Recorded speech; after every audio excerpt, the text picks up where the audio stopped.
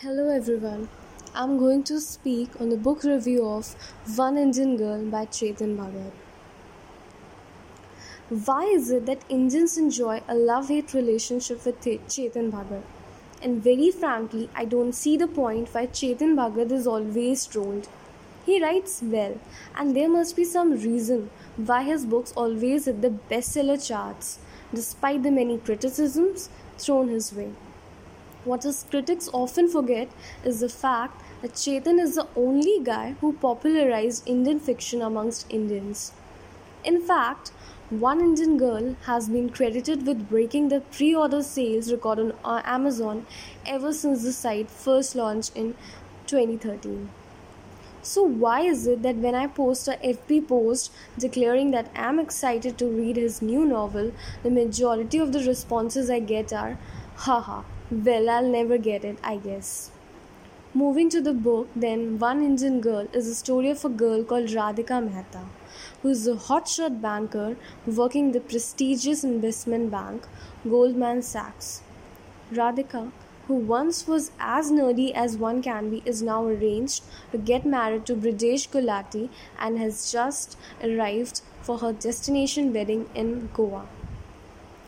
But what Radhika does not know is the fact that marrying Brijesh will not be as easy as she had thought. Things happen and everything goes haywire. I'm refraining from disclosing more for the sake of spoilers. But will Radhika be able to maneuver her way out of this mess? Read the book today to know more and discover the fun-filled journey that Radhika will love to take you on. One Indian Girl to me felt like a chick lit, though it can also be placed in the general fiction category by many. The best part of the book is the fact that Radhika's journey is as funny and entertaining as a wedding can be. Chetan has done a commendable job of writing in a girl's voice.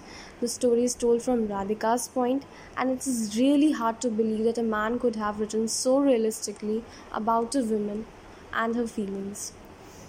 Though the book is said to be on feminism, in the end, it adheres to the norms of a general chick lit. So for me, it didn't come out as strongly as a feminist book.